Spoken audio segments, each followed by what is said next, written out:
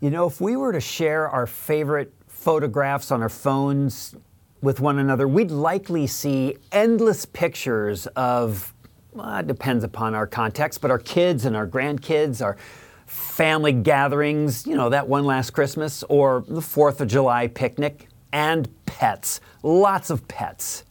Some of us would have pictures of muscle cars and baseball games. Others would have pictures of favorite restaurants, the best burgers we've ever eaten, happy times and happy places, maybe with happy beverages with little umbrellas. But most, if not all of us, would have pictures of sunrises and sunsets, waterfalls and mountains, oceans, lakes and forests. We'd have pictures of places we've been in the world that we'd return to in a second if we could. Most, if not all of us, could share favorite photos of our vast creation that just takes our breath away. Well, this, of course, raises an important question. Why? I mean, what is it about our experience with the natural world around us that connects us so intimately with the Creator? I'll tell you right up front that I think God has a purpose for this. It's the gift of our spiritual wiring. It's intentional on the part of the Creator.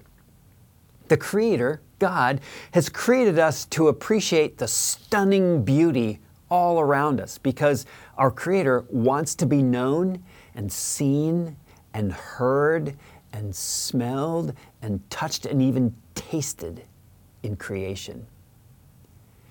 In 2014, the Pew Research Center in Washington, D.C. published the findings of their landmark religious landscape study.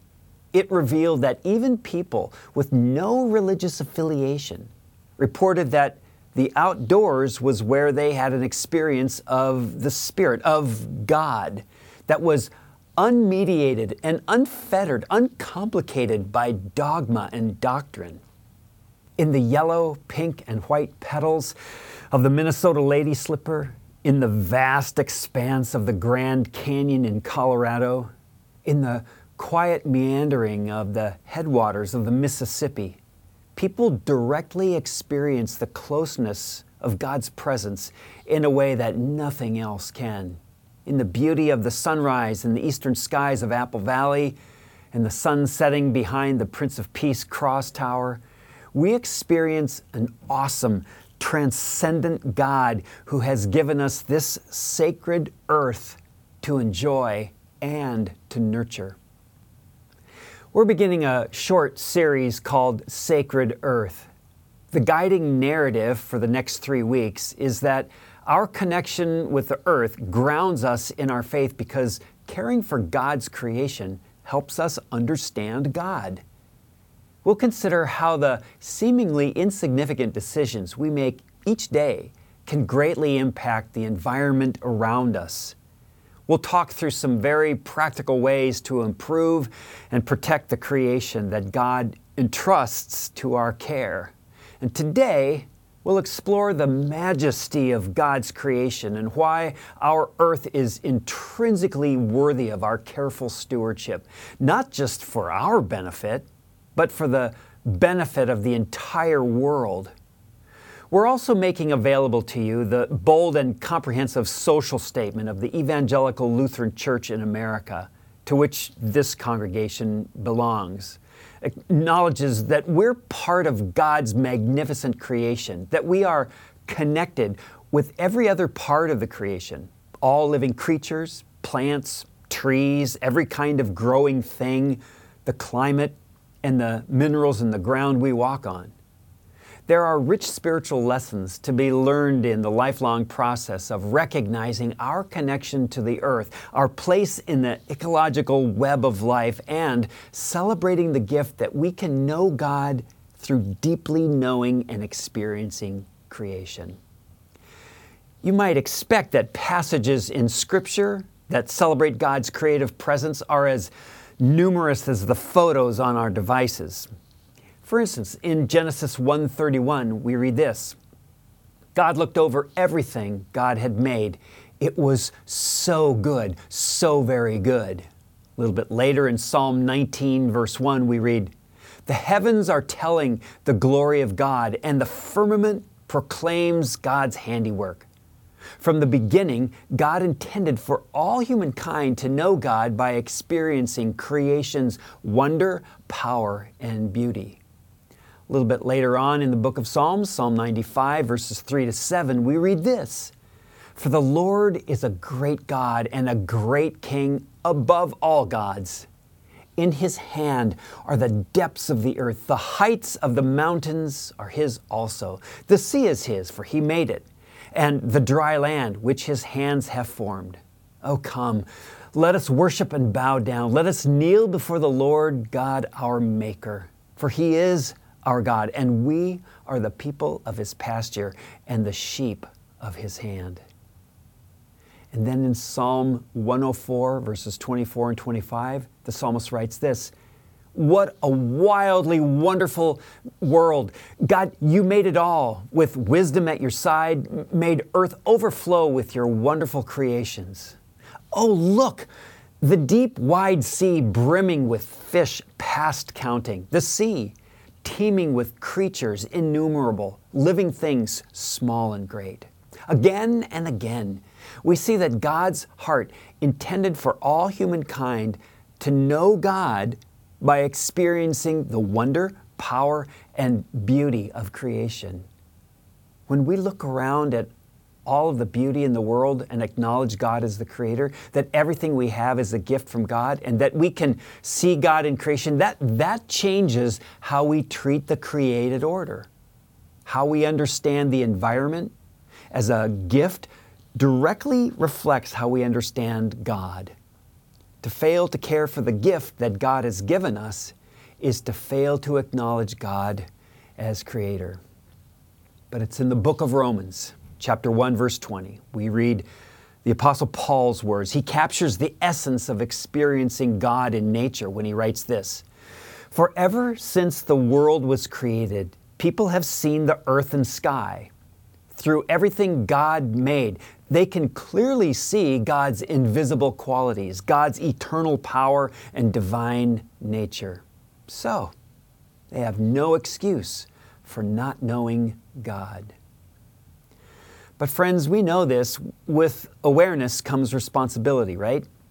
God has set us in charge, has made us stewards of the beautiful world around us. God has called us to care for this sacred earth.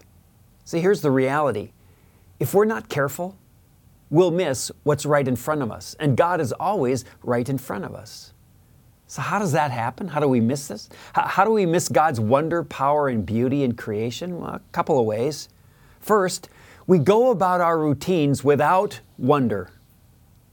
We've let ourselves become so busy that our overdeveloped schedules determine what we look at, what we hear, what we smell, feel, and even taste.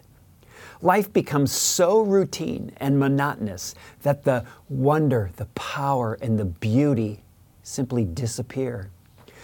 English writer and philosopher G.K. Chesterton responded brilliantly to all of that when he wrote this: "Grown-up people are not strong enough to exult in monotony, but perhaps God is strong enough to exult in monotony.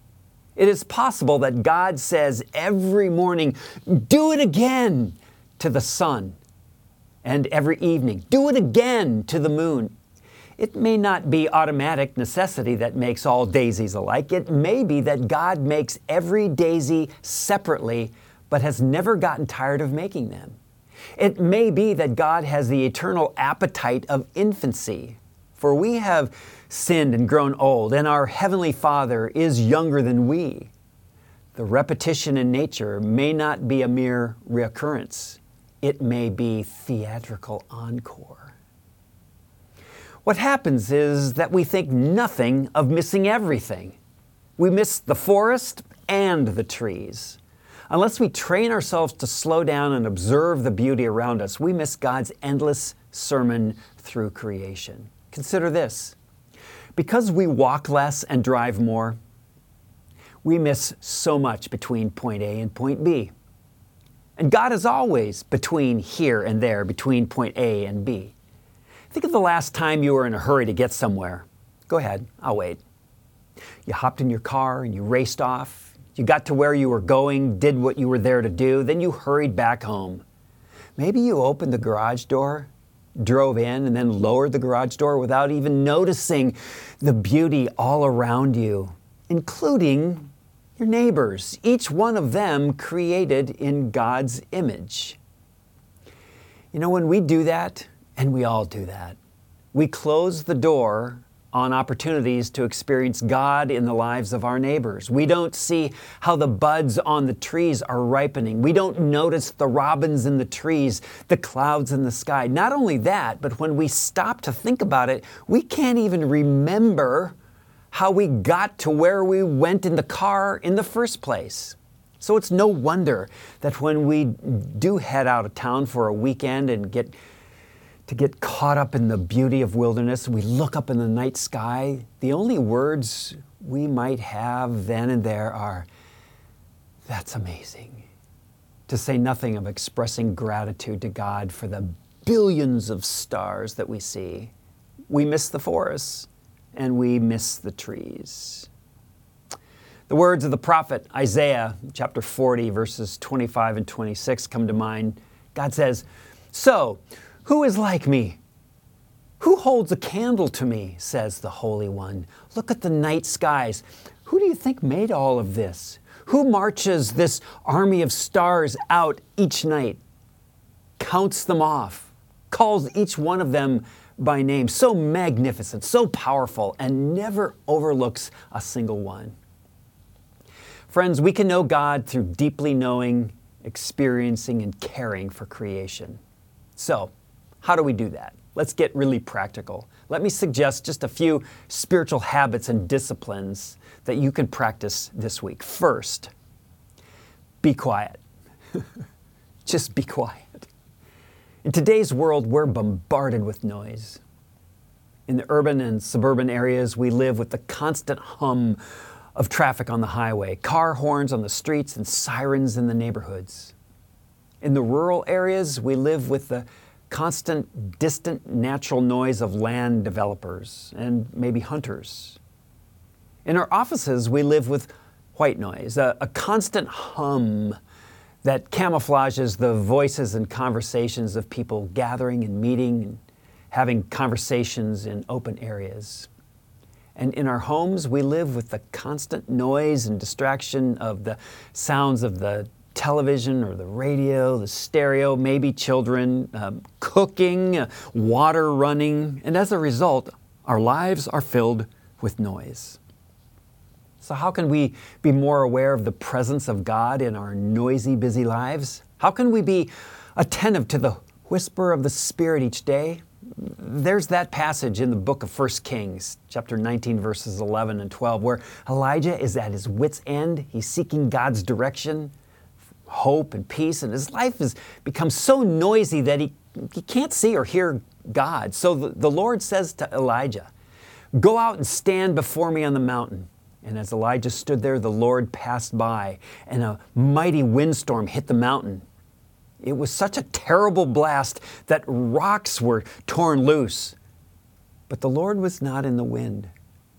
After the wind, there was an earthquake, but the Lord was not in the earthquake. And after the earthquake, there was a fire, but the Lord was not in the fire. But after the fire, there was the sound of a gentle whisper. The point here, in part, is that while we can certainly know God in creation, it's not always going to be some huge earth-moving moment with a flashing neon sign. Instead, it might be something we could only experience by slowing way down. So here's a practice to help us do that. Just sit quietly in a quiet room at a quiet time of the day. Try to become more aware of everything in the room. Notice the sounds. Notice the silence, the creaks, the wind outside or the lack of wind, maybe a draft, the humidity, the aroma, the temperature, your body, the furniture, the light, a chair, the texture, the fabric, colors. Try to notice those things. And then consider what you can't see: radio waves, television waves, microwaves, cellular phone conversations. They're all going on, but we can't see them. But we can know God deeply and experience God transcendently through quiet places in our lives. Second, go outside. Connecting with the creation and being reminded of God's goodness is a powerful way to motivate ourselves and others to care for what's around us. Research shows that spending time outdoors in creation is so good for us in so many ways, mentally, physically, spiritually.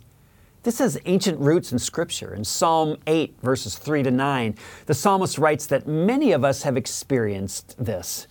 When I look at the night sky and see the work of your fingers, O God, the moon and the stars you set in place, what are mere mortals that you should think about them, human beings that you should care for them? Yet, you made them only a little lower than God and crowned them with glory and honor. You gave them charge of everything you made, putting all things under their authority. The flocks and the herds and all the wild animals, the birds in the sky, the fish in the sea, and everything that swims in the ocean currents. O Lord, O God, your majesty, your name fills the earth. It's fascinating to me that we can encounter the creator of the universe through our physical senses, and that it's possible to encounter God through what we hear, see, and smell, and feel, and even taste. Again, ancient wisdom bears this out. King David writes in Psalm 34:8, "Open your mouth and taste, open your eyes and see how good God is. Blessed are you who run to Him." So friends, go outside, get out there, set aside some time this week to be outside and be open to how you hear and see and smell and feel and even taste God's presence. Give thanks for what you experience and what God gives you as a gift at that moment. Look at the gift of your home. Look at the gift of the landscape around your neighbor's home. Notice the plants, the trees. Be aware of the aroma of things coming to life all around you in the season of resurrection. And then share with a friend or family member what you noticed, what you saw and heard and experienced. Give thanks to God for creating such a precious and amazing world. Third, commit to one thing for 1 year. I love this. This is so good. Sometimes trying to do too much too soon can feel overwhelming. The key to this partnership with God is to ease into it on a small scale. Just commit to doing one thing for 1 year. For example, a woman from Australia challenged herself to refrain from buying new clothes or shoes or accessories for 12 months. She acknowledged in an interview that I read that we make daily decisions about the kind of world we want to live in by how we choose to spend our money. Not just in what we consume, but how much. Her decision to stop buying new clothes became a spiritual discipline, prompting her to pursue abundant life in God rather than an abundance of things. There are many ways to embrace these habits that help us draw near to the Creator. For example, Kevin committed to turning off the lights in rooms where no one was sitting. Lisa brought her bags to the grocery store, and Patrick decided to walk instead of always driving everywhere. So, this week, set an intention. Think of a few things you could do to make a small impact. Then choose one thing to do for an extended amount of time. And finally, friends, pray. We certainly do not have all the answers to the many challenges facing our world today, which can feel overwhelming. I know that. A good place to start is with prayer. You could pray in your own devotional time around a dinner table as a family, or invite your faith community or small group to pray for God's creation.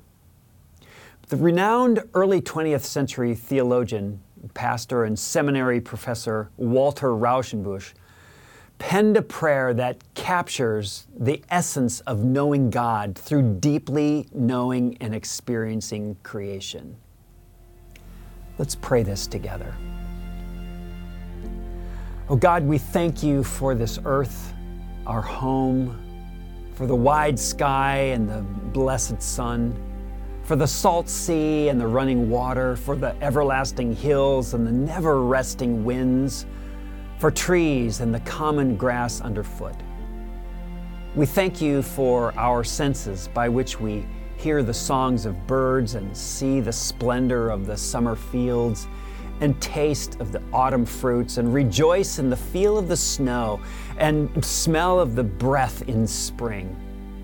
Grant us a heart wide open to all this beauty and save our souls from being so blind that we pass unseeing when even the common thorn bush is aflame with your glory.